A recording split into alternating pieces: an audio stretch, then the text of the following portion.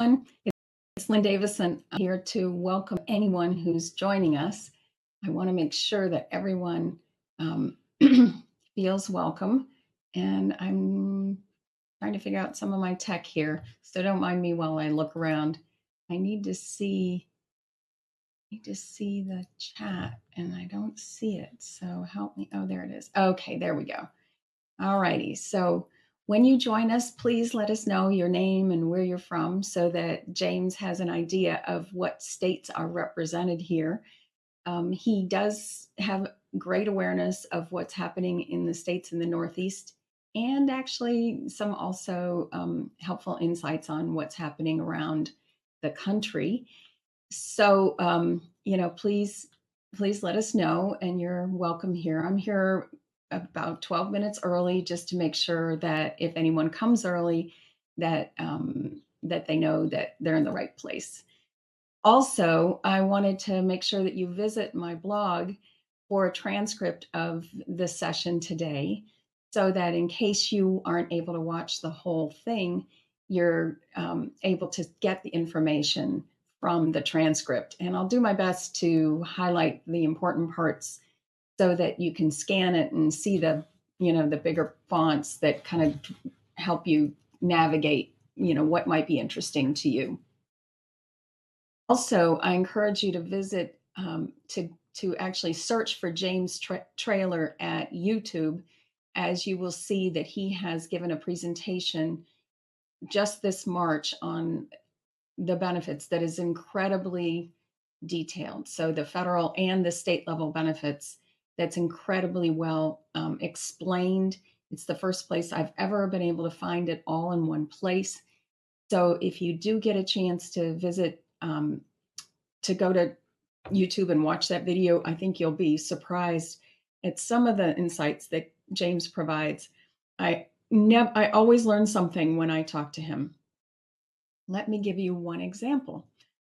We were recently talking about how we're planning to fund the special needs trust that we want to allocate to our young adults special supplemental needs trusts. And of course, I learned that when you put your funds, your IRA funds, into your special needs trust, the federal government actually taxes that as if it were a trust. So the income taxes on any withdrawals that come from an IRA in a special needs trust are usually taxed at the federal level at around 40 something percent. And then, of course, there are state taxes as well, depending on where you live. There could be. So I was astounded by that and realized that that would mean that, nearly half of what is in the IRA would go to pay the taxes on to the federal government and the state governments because that's non-taxed money that's in that IRA. But I thought there has to be a smarter way to do this. And so we learned, James helped me figure out that the best thing to do is to leave that to the other children who can withdraw it over 10 years and pay their current levels of taxes, which is going to be significantly less likely than the 40+% that a trust would be taxed. So that was very helpful to me to know. And so now we're thinking, okay, what are better ways to fund the trust? Hi, James. Can you hear me okay? I can. I'm just going to adjust my audio. Just give me one moment. Terrific. There we go. I can hear you perfectly. Is that coming in okay? Perfect. Yes, we are already live. I do that just so that if anybody joins us early, I can make sure that they know that they're in the right place. Great. And I think, we have 40 something people registered, but it means, about 40% of that will probably come. So, Understood. but I'm really hopeful that we'll get some good questions. I've already prepared a series for you. Great. So if in case we don't get any, we're still going to get that information out there. That sounds great. Yeah. I did take the time to transcribe the presentation that you did. I saw that. I hope. Did you do that by hand or was oh my goodness. Well, when you thank were, goodness for Otter, yeah, Otter.ai. And yeah, yes, I ordered it, but then you have to go back in and make and sure, edit. you Yeah. know, that it's accurate. And then I added the titles in there to kind of separate out the contents. And what Okay. that does is on my doc, I'm able to click on just the title. So it takes me right where I want to be in the document. Perfect. Yeah. So I'm really happy that you presented that because now I feel my feet are a little bit firmer on the ground You about bet. all these various benefits. It's kind of mind boggling. I do have a client right now that I'm working with in Georgia trying to get her SNAP, and another one in Florida trying to get her SNAP. And Hmm. there's a real difference from state to state. There are. Huge. Absolutely. So in Georgia, if you go to their gateway, they just allow you to upload your documents, but they don't upload theirs. So if somehow you got something in the mail and you didn't, Yeah. maybe your kid opened it and threw it out or whatever, you don't even know what's been sent. Yeah. In contrast to Florida, where at least when you look on their website, you can click on the emails that they've got or the letters that have been sent. They don't send email. It Yeah. doesn't, you can upload, but it's all paper in both of those states. So Yeah. it's just interesting to notice the contrast between the way that the various states do it because they have free reign to do whatever they want. They do. They do. They have to follow the federal guidelines, but then they can, on an administrative standpoint, they have kind of free reign. And I don't know if this is the case, but um, the one in Georgia was denied really quickly. So I think maybe they're being tracked by how quickly they turn around these cases. I don't know because Hmm. they really didn't look at it very carefully. Okay. So, and then they said you can always reapply, which is of course what we did. Yeah. So we went ahead and reapplied and uploaded the documents again. And because what they did was they scheduled the confirmation call before she received the paper letter. It's a very common complaint from clients. Yep. Yeah. So we, Social Security is notorious for that, or it shows up in the mail and you have a call. You had a call that morning yeah, that they had scheduled for you. it's Yeah. like, whoa, what's going on here? So yeah, it's good for me to see the experience that my clients are having so that I can help better, you know, You but bet. of course every state is going to be different and I have clients all over the country. So That's why, on the local benefits, we just specialize in New York because it's too hard. And there's some exceptions, and we'll if we have a client that lived in New York and then moved to Florida, we'll stay with them. But it is, I think it creates a real public policy problem because, you know, logical people are like, let's create some type of forum or some platform for someone moving between states to consider what's in Alabama versus Mississippi versus New York. And it's almost too big of a lift to build something like that because not only do you have different interpretation of the federal regulations, but then you have the legislative mhm. um, kind of, I don't even know what to call it, the posturing or positioning. So you get a predominantly Republican legislature come in that takes a different position than the previous Democratic, legislation, and suddenly through executive decrees they're changing benefits. Like the Biden administration was able to change the SNAP rules without going to the Senate or Congress because they were administering the executive branch can enforce the laws, and they took it upon as an executive privilege to enhance this COVID allowance. Um, that's so so it's a interesting place to hang your hat because it's lots Yeah. of reading, that's for sure. Oh, yes. Well, you told me how many pages is the Social I think Security? the field manual's up to 50,000 for Social Security now. And then, in a state like New York, our Medicaid field manuals over 400 something pages, and that's just the manual. Then what happens is there's all of what are called these administrative directives, which are specific either policy updates or administrative changes that then either counteract or change the actual manual. So it's crazy. So you'll read a paragraph and then it'll say, "We'll reference this link." You click that link, and it says, "Disregard that previous paragraph." And you're like, you almost have to draw a map of, okay, if this, it's like a choose your own adventure book. Yeah. um yeah, and it's no wonder that you get really educated, capable parents, like yourself, that get really frustrated, and they say, "I don't want to deal with these benefits because this doesn't make sense to me."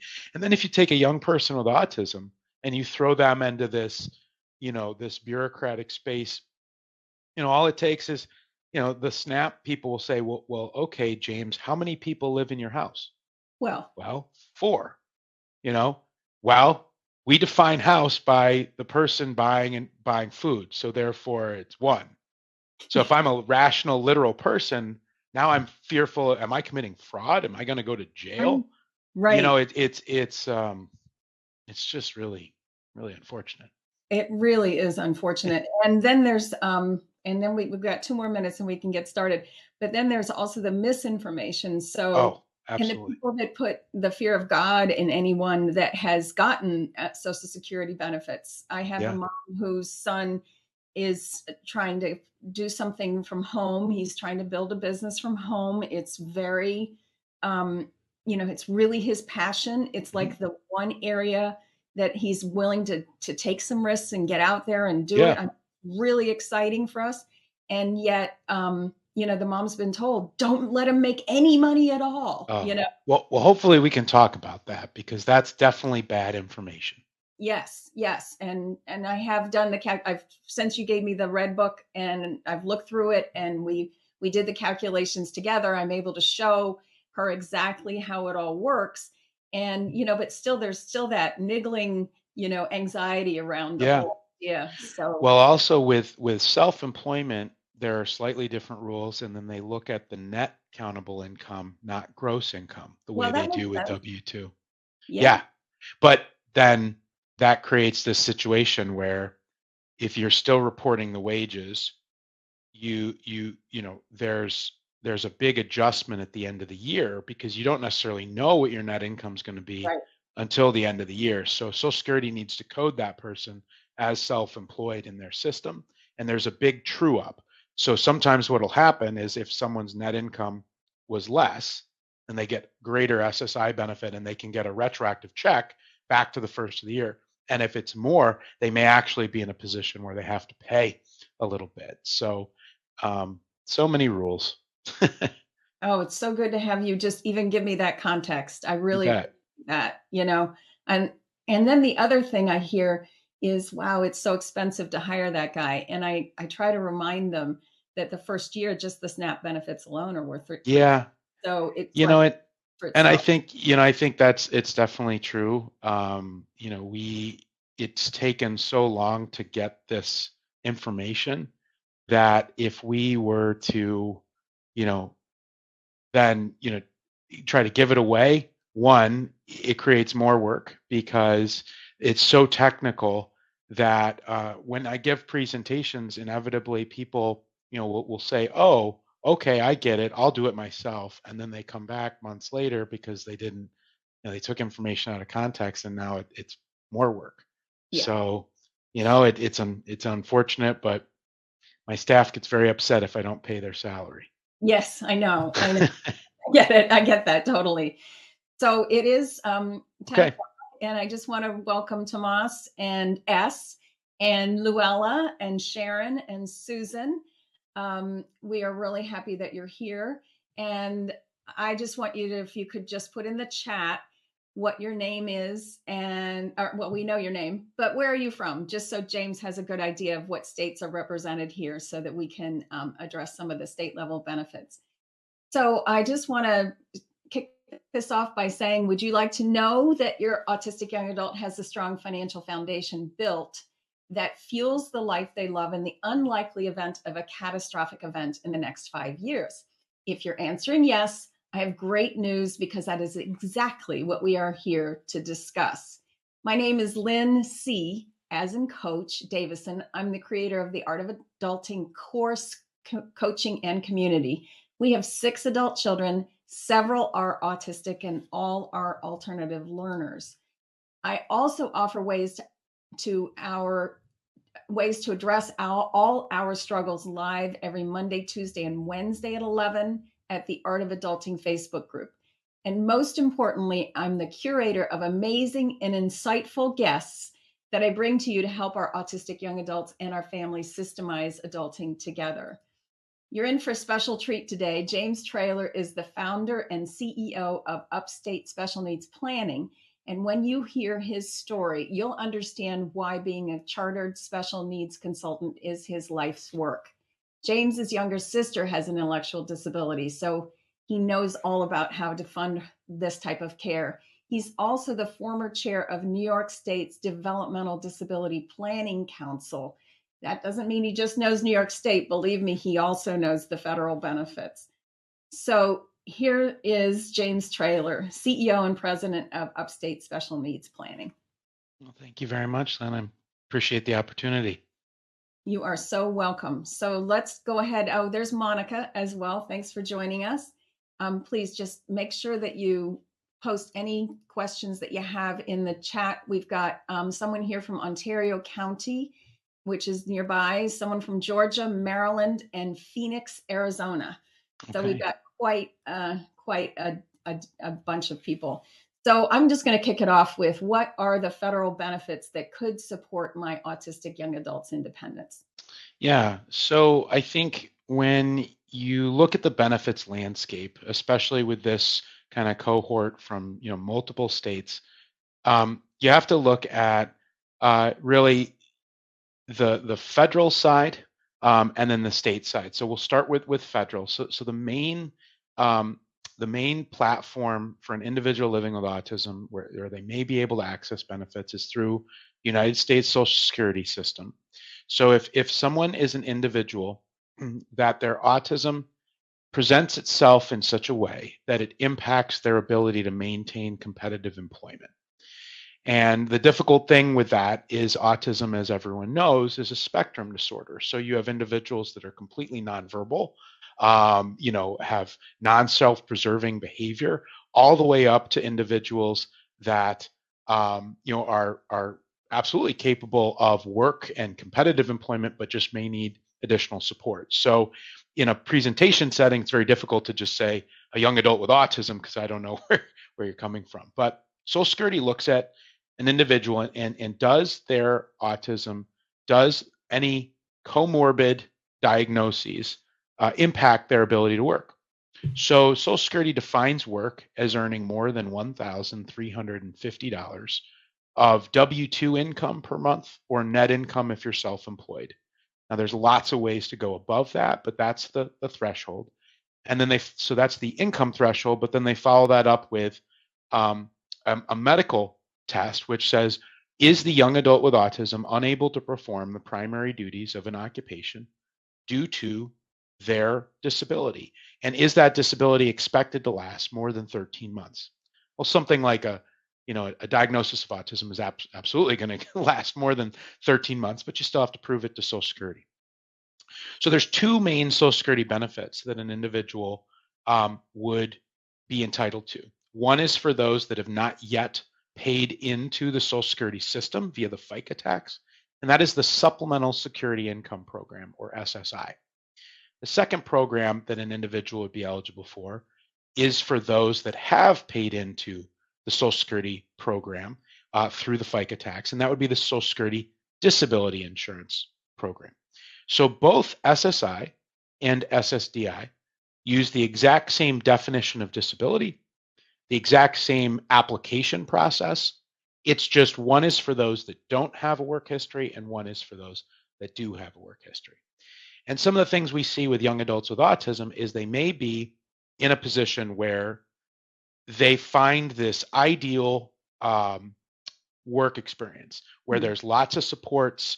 They get a great supervisor that understands their needs, understands, maybe some of the quirky behaviors or however their disability presents itself. And then maybe that supervisor leaves and then they get fired. That can be a situation where an application for Social Security may be appropriate because if they struggle to then find competitive employment, while Social Security is not designed to be something like unemployment, if someone has a disability that is then preventing them from obtaining additional work, it may be that social safety net that we're all hoping for that could provide a baseline while they're then going out and trying to find that next work that would be appropriate. So long-winded answer, but we've got SSI, SSDI. Um, if someone is eligible for SSI, then they're automatically eligible for the program called Medicaid. So Medicaid is very important because it could provide in all states, regardless of the political affiliations of that state, it provides health insurance. So many young adults that I deal with may not have a robust benefits package through an employer because maybe they're just working part-time and they're not able to get the full benefits. So Medicaid could be then their primary insurance. Medicaid is also the mechanism that many states, so in looking at the group, Maryland and Georgia, I'm not positive about Arizona, but Maryland and Georgia use Medicaid to fund specific programs for those with disabilities. So if you have a disability but you don't have Medicaid, you may not be able to access some of those services because that's the mechanism that the state uses to then pay the bills or pay the job coach or pay the supported housing company or whatever it may be. So federal benefits so far, SSI, SSDI, Medicaid. The last two that I'll briefly touch on, one is a benefit that provides a food subsidy called SNAP, the Supplemental Nutritional Assistance Program. SNAP is a federal benefit, but as Lynn and I were talking about earlier, it's administered at the state level. And each state has a slightly different interpretation of the rules. Some states use assets as a consideration. States like where Lynn and I live in New York, they don't look at assets. The SNAP program is used by an individual with a disability or others that are simply have lost income or been laid off and have a family, different cohorts. But for individuals with a disability, it's used to buy food. So it would be fresh produce, canned goods, frozen goods. The government just does not pay for hot prepared foods or things that are non-food items that you may buy at a grocery store, like toilet paper or mouthwash or a toothbrush. So SNAP, and then we have HEAP. So HEAP is the Home Energy Assistance Program.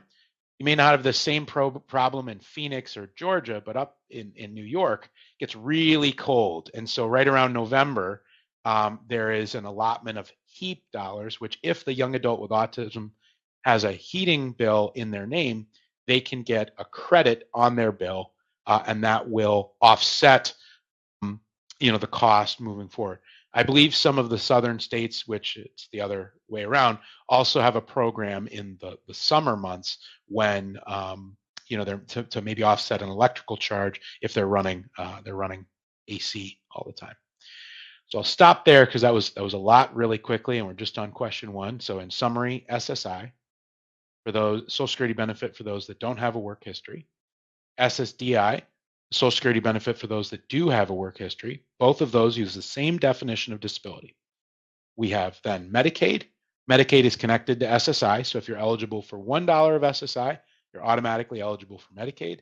It is possible to still qualify for Medicaid, but it's then through your specific state if you're not on SSI. Then we have SNAP, which is the Supplemental Nutritional Assistance Program. Then we have HEAP, which could help someone pay utility bills. Those are going to be common benefits that exist in all 50 states because they are federal. While some are administered locally or at the state level, those are federal benefits. So whether you're in Georgia, Phoenix, or Ontario County here in New York, you would your young adult may be eligible for those benefits. And those are wonderful because that starts to build that financial foundation underneath our kids. Like if something did happen tomorrow, where would they be? And it's nice to know that they're going to be able to eat. And so I found that process was not as difficult to navigate as SSDI was for our family, which we did not qualify for. So I would suggest, and when you, at least in our state, when you qualify for SNAP, it seems like HEAP is just added. It So is. Yeah. we got 2 for 1 when we did that. So I think it's really worth going to your, just Googling SNAP in the state, and you'll get to the website where you have to apply. And remember what James said earlier, that a household is that person, not everybody living in the home. Yeah. So Yeah. that So was the critical to f- know. the federal definition of household, and I realize this isn't very logical, but they say a household is considered to be someone, regardless of the number of people living there, that is contributing towards household expenses and or buying food. So by that limited definition, if I had my sister living with me, my wife, my son, and I would be one household, and she would be a separate household. So if she applied for SNAP benefits, she would indicate there was only one person living in the household because she was contributing towards her own food and paying me rent. And so that is a federal definition of household. So that's important.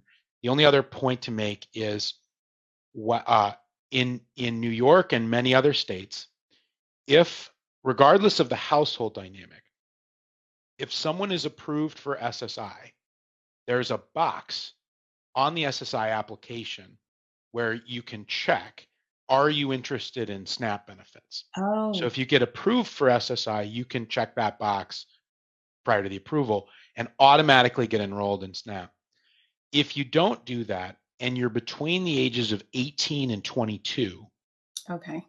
different states sometimes consider, regardless of the household definition, they still consider that young adult with autism to be in the greater household. So it may be that your young adult has to be 22 or older to get SNAP in your state. So that information should be on your, the local Department of Social Services or Disability Services or temporary assistance. Each state has a slightly different way of how they provide supports to people with disabilities. But if you were to Google SNAP and then your state, they should have some easy to understand definitions and then age restrictions. But if you're again approved for SSI 18 and older, you SNAP can be automatic. Okay, we have 2 questions. Does the autistic young adult have to be paying rent in the household? Great question. So I'm going to rephrase that question as so in both for SNAP, HEAP, and SSI, the young adult would need to pay rent. They don't have to pay market rent. We have clients that live in Manhattan. Their rent is $5,000 a month. It's not possible for their young adult with autism to pay $5,000 a month on their income. So if they're eligible for SSI, even if the family rent is $5,000 a month, the young adult may only be paying $400 a month or $350 or $550 a month. But they do need to pay rent. And the reason for that, from a SNAP, HEAP, and SSI standpoint, is if they're not contributing towards household expenses, then Social Security or the Department of Social Services views all of their remaining income as theoretically available for food. Oh, So if there's no rent, then they could spend all their money on groceries and therefore they don't need a SNAP benefit. So by simply having a housing expense between, say, a young adult and their parents, that money is transferred from the young adult to the parent. And then from there, as soon as the parent takes collective receipt of that money, they can do whatever they want with it. So many of our clients turn around and save it for that young adult, or they turn around and use it to help that young person with autism pay other bills. Because think about it from the sense of if they rented from me, if I'm a private landlord, no one can tell me what to do with my rent. right. So you just happen to be maybe a family member and the landlord. So long story short, yes, they need to be paying rent. And while I can't give tax advice in this setting or ever, because I'm not a CPA, The IRS does have a position where if you're living with an immediate family member and they're paying you rent, it's not actually rent. It's considered to be um, sharing in the household expenses. So it's a Oh, non-taxable event, it's a which non-tax. is good. Good to know. Good to Yeah. Now, Okay. if you owned a separate property and were renting that to your child, that's rent. But if it's in your home, Mhm. not considered rent. Are these statements true for SSD also? So, Tomas, so with SSD, SSD is not financially means tested. So, said another way, um, you know, Elon Musk, richest man in the world, if he was permanently disabled because he got in a wreck in one of his rocket ships or Teslas for that matter, which I think in Phoenix they're driving around without drivers. I saw on NPR, which is a little scary, but at any rate,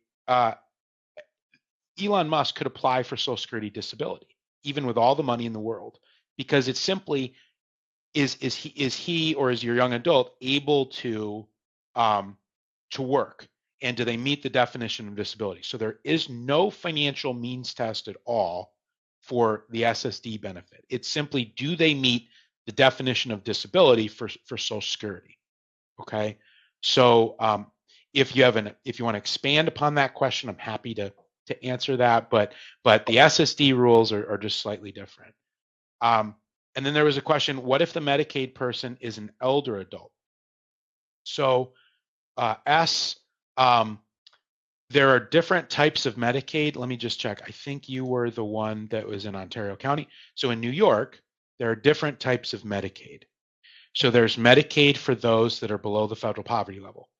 There's Medicaid for those with an intellectual or developmental disability, or there's Medicaid that is there for those that need home care in order to live safely in a home and avoid a nursing home. And then there's Medicaid that funds nursing homes. So unfortunately, when you use the term Medicaid, I'd need you to be a little bit more specific because there are all those different Medicaid programs out there, and I need to know which one you're referring to. Great Wow. questions. It sure gets complex, It doesn't does. it? Quickly. Home care is the reason. Okay. Okay.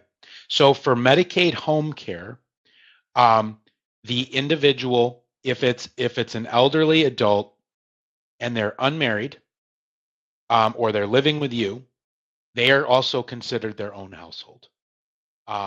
So for SNAP, for HEAP, for Medicaid, your income, your assets can be excluded, even if they're living in your home. Good to know. Good to know. Okay. So the next question then is, which benefit is my autistic young adult most likely to get? Not easy to Not an not easy question. yeah, so yeah. so if we kind of go back down that list and we start with Social Security, I think one of the things with autism is, and this is, I'm again in a seminar format, I'm going to be very broad, but you know, autism is just part of the human condition. So sometimes, and it's not necessarily something that presents itself as a chronic illness, right? So you may have autism and have great blood pressure, cholesterol. You may or may not have anxiety. Um, and so what Social Security is going to look at is what is documented in either a school record, a psychological record, or a medical record about that autism diagnosis that impacts someone's ability to work. And one of the reasons we find a young adult with autism may be denied for Social Security is after getting perhaps an initial diagnosis, they haven't been sick. So there's nothing in a medical record that says their disability prevents them from working. So upon examination of a Social Security caseworker, they say, oh, okay, James has an autism diagnosis, but that's all I see in the file. So he graduated high school, or he graduated community college, or he graduated college. So I don't see anything in the medical record that says he can't work. He graduated with a degree. Don't see why he can't work. I'm going to deny Social Security because I think he can work, because there's nothing that I'm reading in this case file that speaks otherwise. So I think one of the things, spinning this question around is, if someone, because of their autism, because of sometimes the executive functioning delays or the challenges in those interpersonal relationships or dealing with confrontation at work or all the things I see out there that maybe prevent competitive employment, if that in fact exists, there just needs to be a record. So if it's not in the medical record, because those aren't necessarily medical things, then perhaps the individual had a job coach or accessed career counseling, and they did a career profile, and a career administrator or job coach produced a report that said, James really struggles with nonverbal communication, and it's led to outbursts, and his autism is impacting his ability to work. That is critical data that then Social Security or one of these systems would rely upon to then potentially make someone eligible for a Social Security benefit. So again, spinning the question around, we have lots of clients that are living with autism that I hate the term, but higher functioning, capable of work and independent living, that are also eligible for Social Security, simply because there's enough data to support Social Security approving that benefit. With SNAP, because SSI and SSD use the same definition, so there's no difference between the two. With SNAP, there's oftentimes a much more liberal definition of disability. And it's also possible to get SNAP purely on an income basis, depending on your state. Because, when I look at who are the number one recipients of SNAP in this country, single mothers, it's the elderly that don't necessarily have a disability. They may just be, due to COVID, they had to choose between their career and their children. It's an impossible choice. So there are people that are getting SNAP that in fact don't have a disability. So it can still be purely income based. So that opens up the door, whereas SSI and SSD, you have to not only, you have to meet the definition of disability. So Susan had a question here. My son has HF, high functioning autism, and got SSI starting at age 20. He got a job through an autism hiring program, works part-time since August. He makes about $1,600 per month. He no longer gets money from SSI, but does he get Medicaid? It does. Okay, so that's a great question, Susan. Let me check back. What state were you in? Susan was in Maryland. So this is from memory, Susan, but I believe there is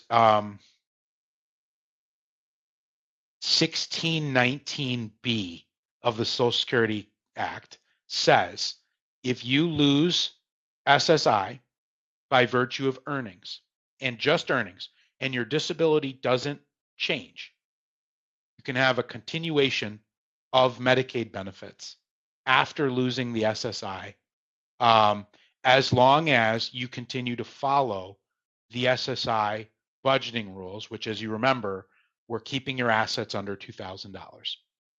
So that is basically what happens is Social Security reduces the benefit that your son is getting to zero, but they leave the case file open. So by leaving it open, they maintain the Medicaid eligibility, even though the benefit has been reduced to zero. So that's one thing. The other thing is Maryland, I believe, also has an expanded Medicaid program for working persons with disabilities. So if he met the definition of disability through Social Security, which he did, but is now working and no longer gets SSI, even if he did go over the $2,000 limit, I believe, you'd need to verify this, but I believe there's a continuation of Medicaid through the state. And I am happy if Lynn, if you remind me, I know exactly where to look on the Social Security field manual to confirm that for Susan, but I'm hopeful one of those two ways, either at the federal level or at the state level, your son should be able to maintain Medicaid, because at one point he was disabled in the view of Social Security, even though he's now capable of earning the $1,600 a month. which is great. This is a great. You want to lose Social Security because you're working. That's an ideal situation, but obviously we don't want to lose the Medicaid because it's health insurance and it's very important. Yes, yes. Working peoples with disability is what they call it in New York Yeah, State. and again, that's one of those tricky things. Different states have different income rules, asset rules, but I'm almost positive Maryland has an expanded Medicaid program, and you'd be able to continue that coverage even if you lost SSI. So great question. Let's say he was a very frugal person and he has more than, or he's getting close to that $2,000 limit. Yeah. Is there a place where he should put that? Like, could he put it in an ABLE account? He absolutely could. So great statement there, Lynn. So I'm sorry. So I'll answer this question. I'll come back to you, S. So under the Obama administration, we had an expansion on the 529 college savings program. So it's IRS Section 529A, the Stephen Beck ABLE program. So ABLE stands for Achieving a Better Life Experience. Kind of a cheesy name, but it's Congress. So what it is it allows, Susan, in your situation, it allows your son to save assets above the $2,000 limit. He can control those assets, or you can potentially be added as a co-account holder, depending on which state you set it up in. Maryland has an ABLE account, so does New York. So, I think it's 47 states now have ABLE programs. The money that your son saves does not count towards the $2,000 limit, and he can then use it for virtually anything: housing, food, utility bills, transportation, clothing, recreation, computers, coffee, headsets, glasses, just about everything. So it's a great tool that may be appropriate if your son is in that weird place where working, wants to keep benefits, but can't accumulate a ton of money. He could use the ABLE program. And then if he's not getting SSI anymore, he can actually go over $100,000 without fear of losing any benefits inside that account. So pretty cool. Cool. So I'll answer S's question. So the Medicaid asset level is higher, but because of SSI eligibility, assets stay below 2K. So S, that's right. So if you're on SSI, you're automatically eligible for Medicaid. But it is possible to not be on SSI and still be eligible for Medicaid. So Medicaid, depending on which state you're in, can have different asset limits. So states like Florida, it's 2,000. Other states like New York and I believe Maryland, you're allowed to have a little bit more. So in New York, it's $16,800 if you're not on SSI, you're not working, and you're on Medicaid. If you are working, you can have $20,000 in your name. You can have a retirement plan, you can have an ABLE account, you can have all sorts of other things and keep your Medicaid. So it depends on what type of Medicaid you're getting in terms of what asset and income rules apply in your situation.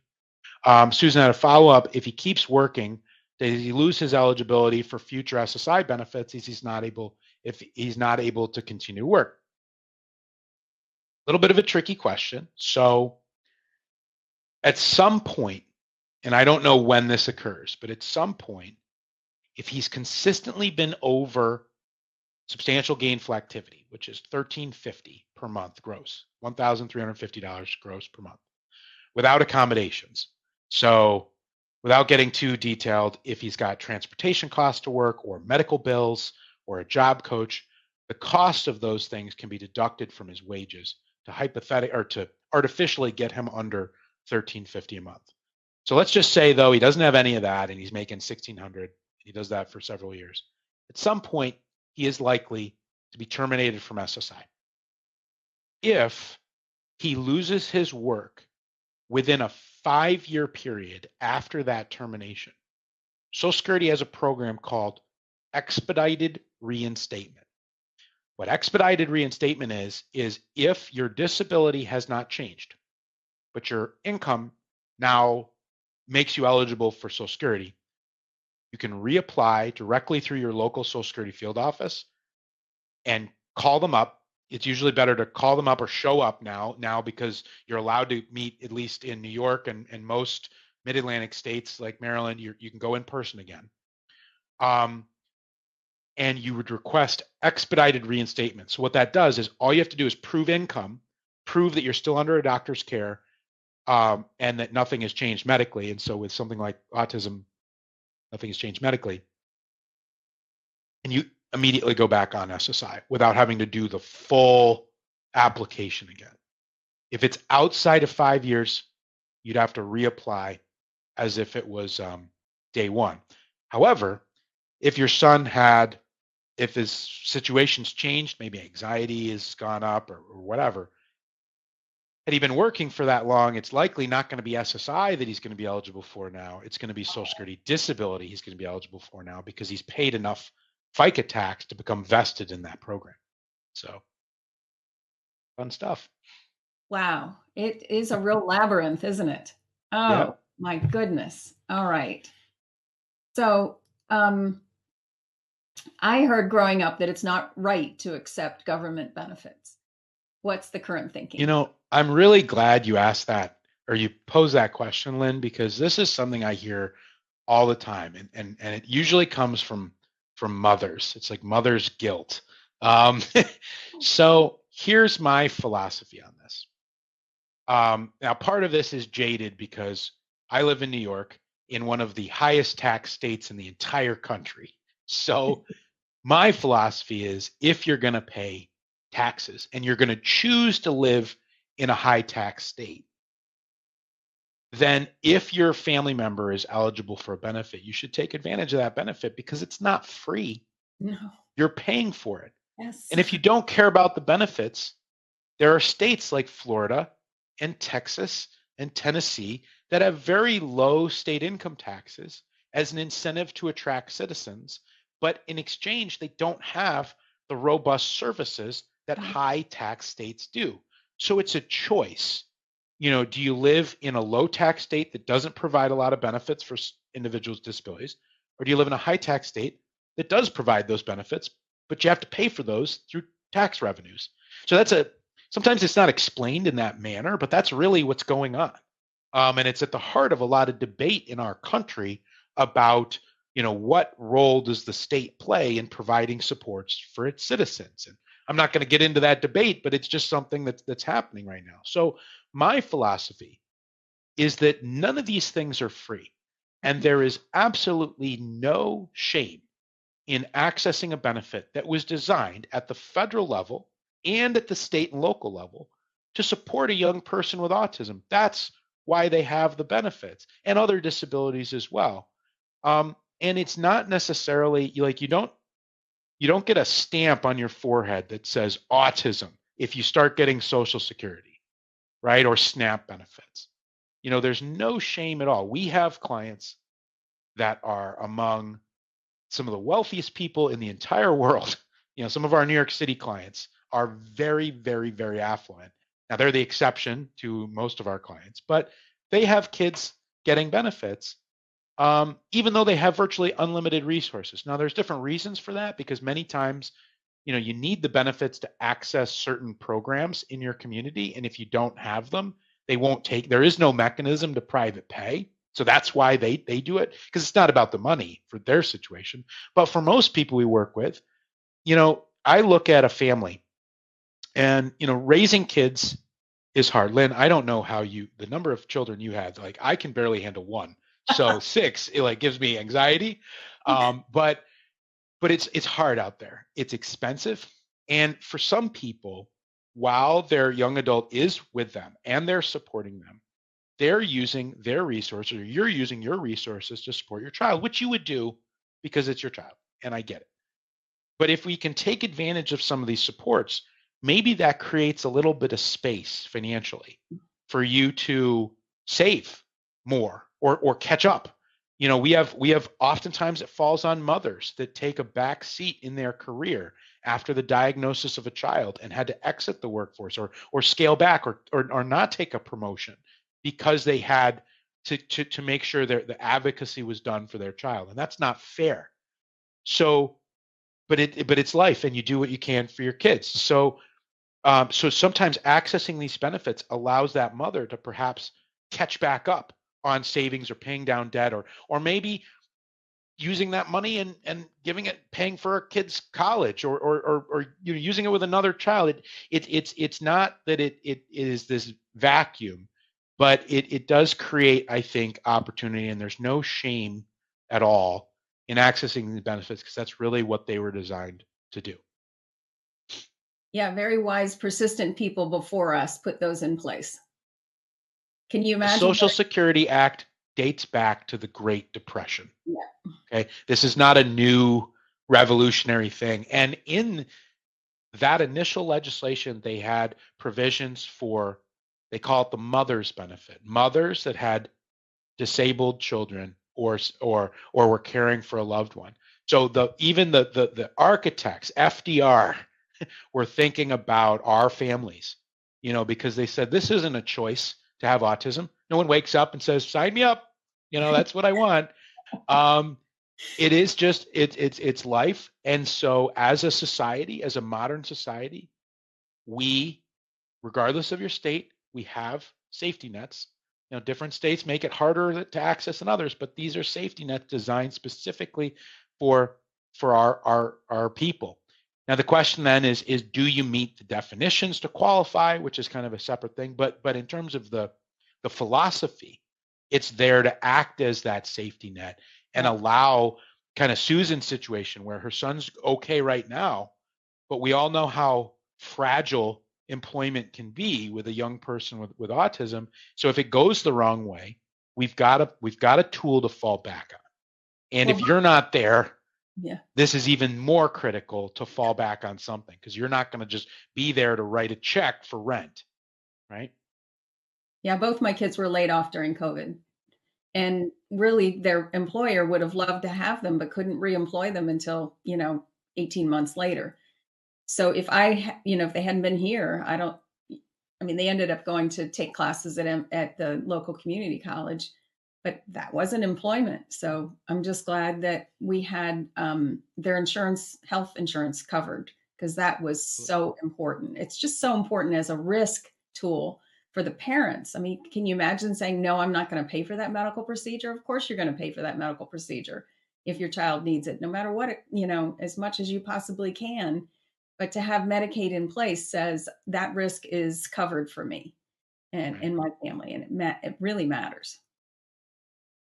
So let me ask you, this next question is, how do I qualify my autistic young adults for the benefits they deserve then? Yeah.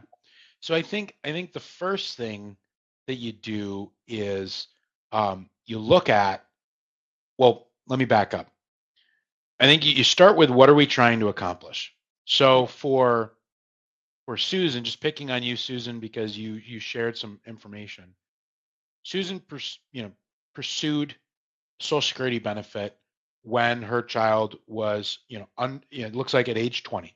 So SSI eligibility, for example, at age 18 federally, the young adult with autism is no longer considered part of your household. So your family income and assets are not considered for purposes of Social Security. So they can apply on their own. So if they're either still in school or not working, and the reason they're not working, or the reason they're still in school, because they have an autism diagnosis, I would strongly consider exploring if your child would be eligible for SSI. I think that's a good benefit to start with, because it opens up so many other doors: SNAP, potentially Social Security disability in the future, potentially benefits that are off of your record as a parent, which we'll get into maybe if we've got time. Um, but in order to apply for SSI, you need to, the reason sometimes people hear anecdotally that, oh, it takes 3 times to apply for Social Security before you get approved, Mm-hmm. that's not true. What what you need to, there's a definition, and you need to make sure your child meets the definition, and that there is data that will help the Social Security officials determine if that young adult in fact meets the definition. So there's a resource that perhaps you can share, Lynn. And if you Google the Social Security Blue Book, Oh, it's it's called the blue. Blue. It's called the Blue Book. It's It exists digitally, so I don't think it's actually blue. But what it is it's the definition of disability for each facet of the human condition. So you can go under autism, anxiety, OCD, different, back injuries, anything you want, and actually look at what the Social Security field officer is going to look at when determining whether or not your child meets the definition. Then you as a parent have a right to see your child's school records, because they're going to consider that. Through a HIPAA release form, you could look at the medical records. If you're not a legal guardian of your child, you'd get their permission to look at the medical records. If they've had job coaching through a school district or through a private agency, you can look up what is in that record. And you just want to see, is there a paper trail that establishes inconsistent employment or the inability to maintain employment? Even if that doesn't exist, if someone has worked for 2 weeks, been let go, worked for 2 weeks, been let go, worked for 2 weeks, let go, that's relevant information.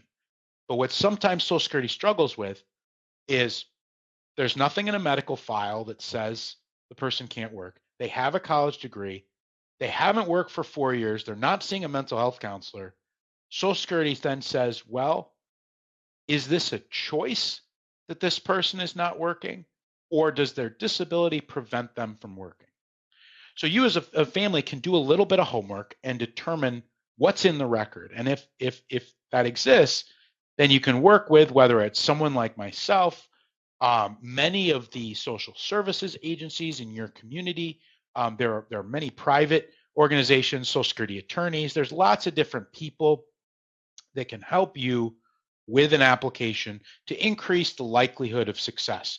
Now, it doesn't guarantee success because, again, if I went in and applied for SSI, I would be denied because I don't meet the definition of disability and my resources are such that I have more than $2,000. So I would be denied. So we can't use this blanket statement that says, oh, don't apply because you'll be denied. We have lots of individuals that can access the benefit, but you just need to see what's in the record. If it's not in the record because either the doctor was fearful of taking a position about employment, which is common, they don't want to, no one wants to take a stance anymore. Everyone's like, oh, well, I don't know, you need to be a little more of an advocate and say, look, I know you're not an employment counselor, but just from your perspective as a clinician, does anxiety that is so debilitating that my child can't get out of bed impact their ability to work? Oh, yes, it does. Great. Would you mind putting that in the file?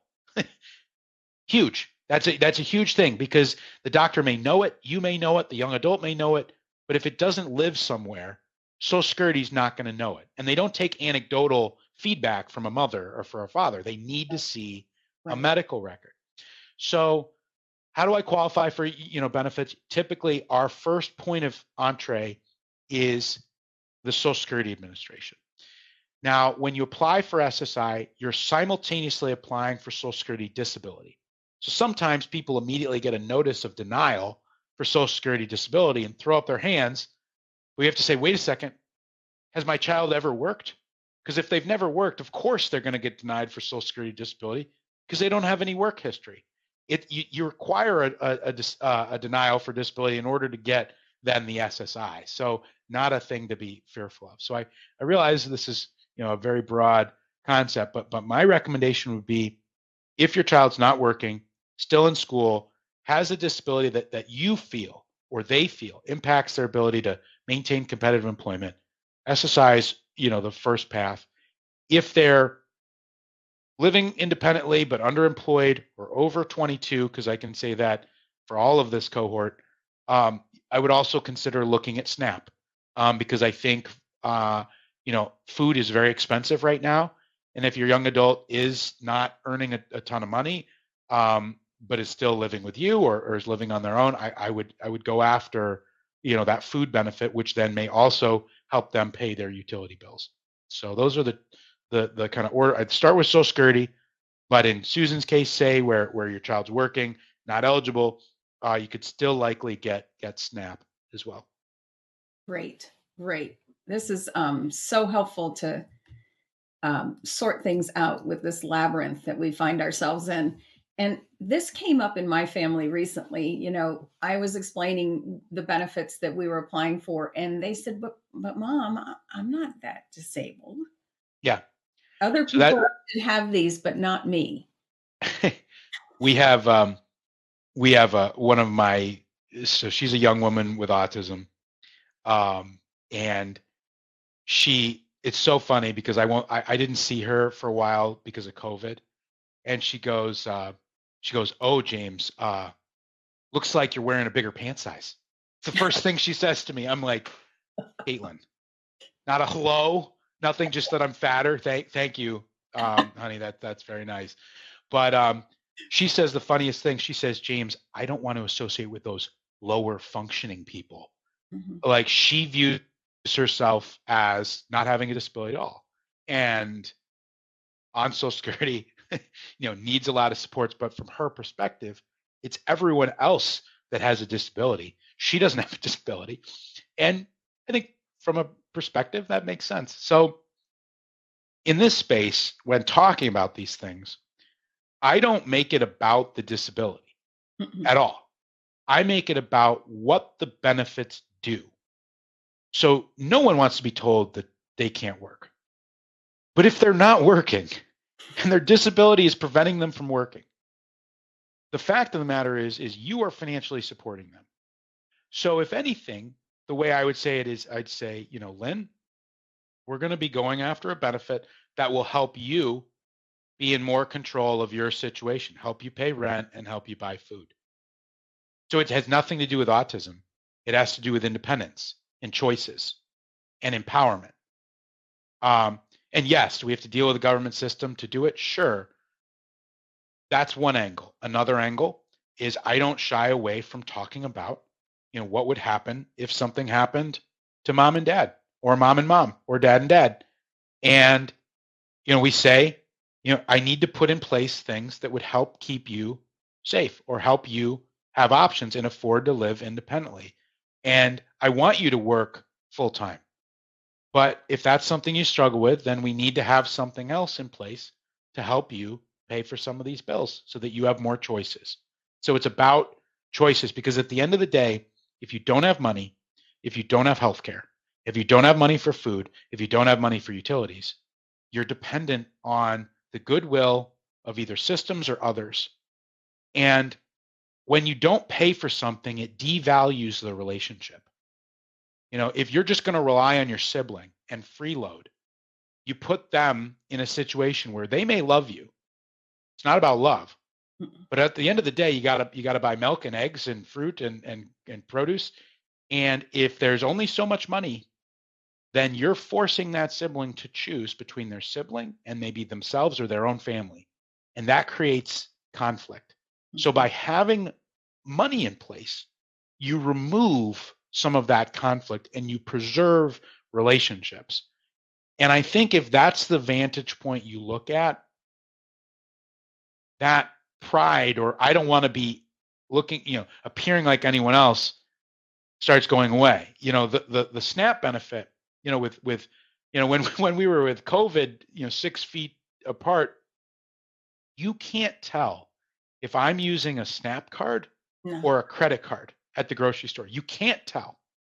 So, and it looks like I'm using a gift card. And if I also bought, batteries and a razor in addition to my produce, then I got to use another card too. But it literally looks like I'm using a $100 gift card.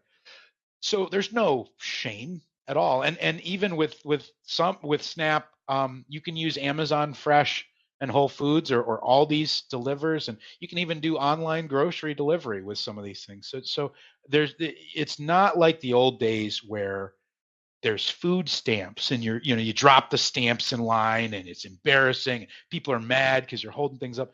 It's swipe, 4-digit pin, I'm off to the races. Or with SSI, the money's direct deposit into your bank account, and then you can pay rent, you can buy food. So there's no shame in any of this at all. And that's so reassuring, and exactly what we do. Exactly what we do. So anyone who has another question, please post it in the chat because we have time now for probably one or two more questions.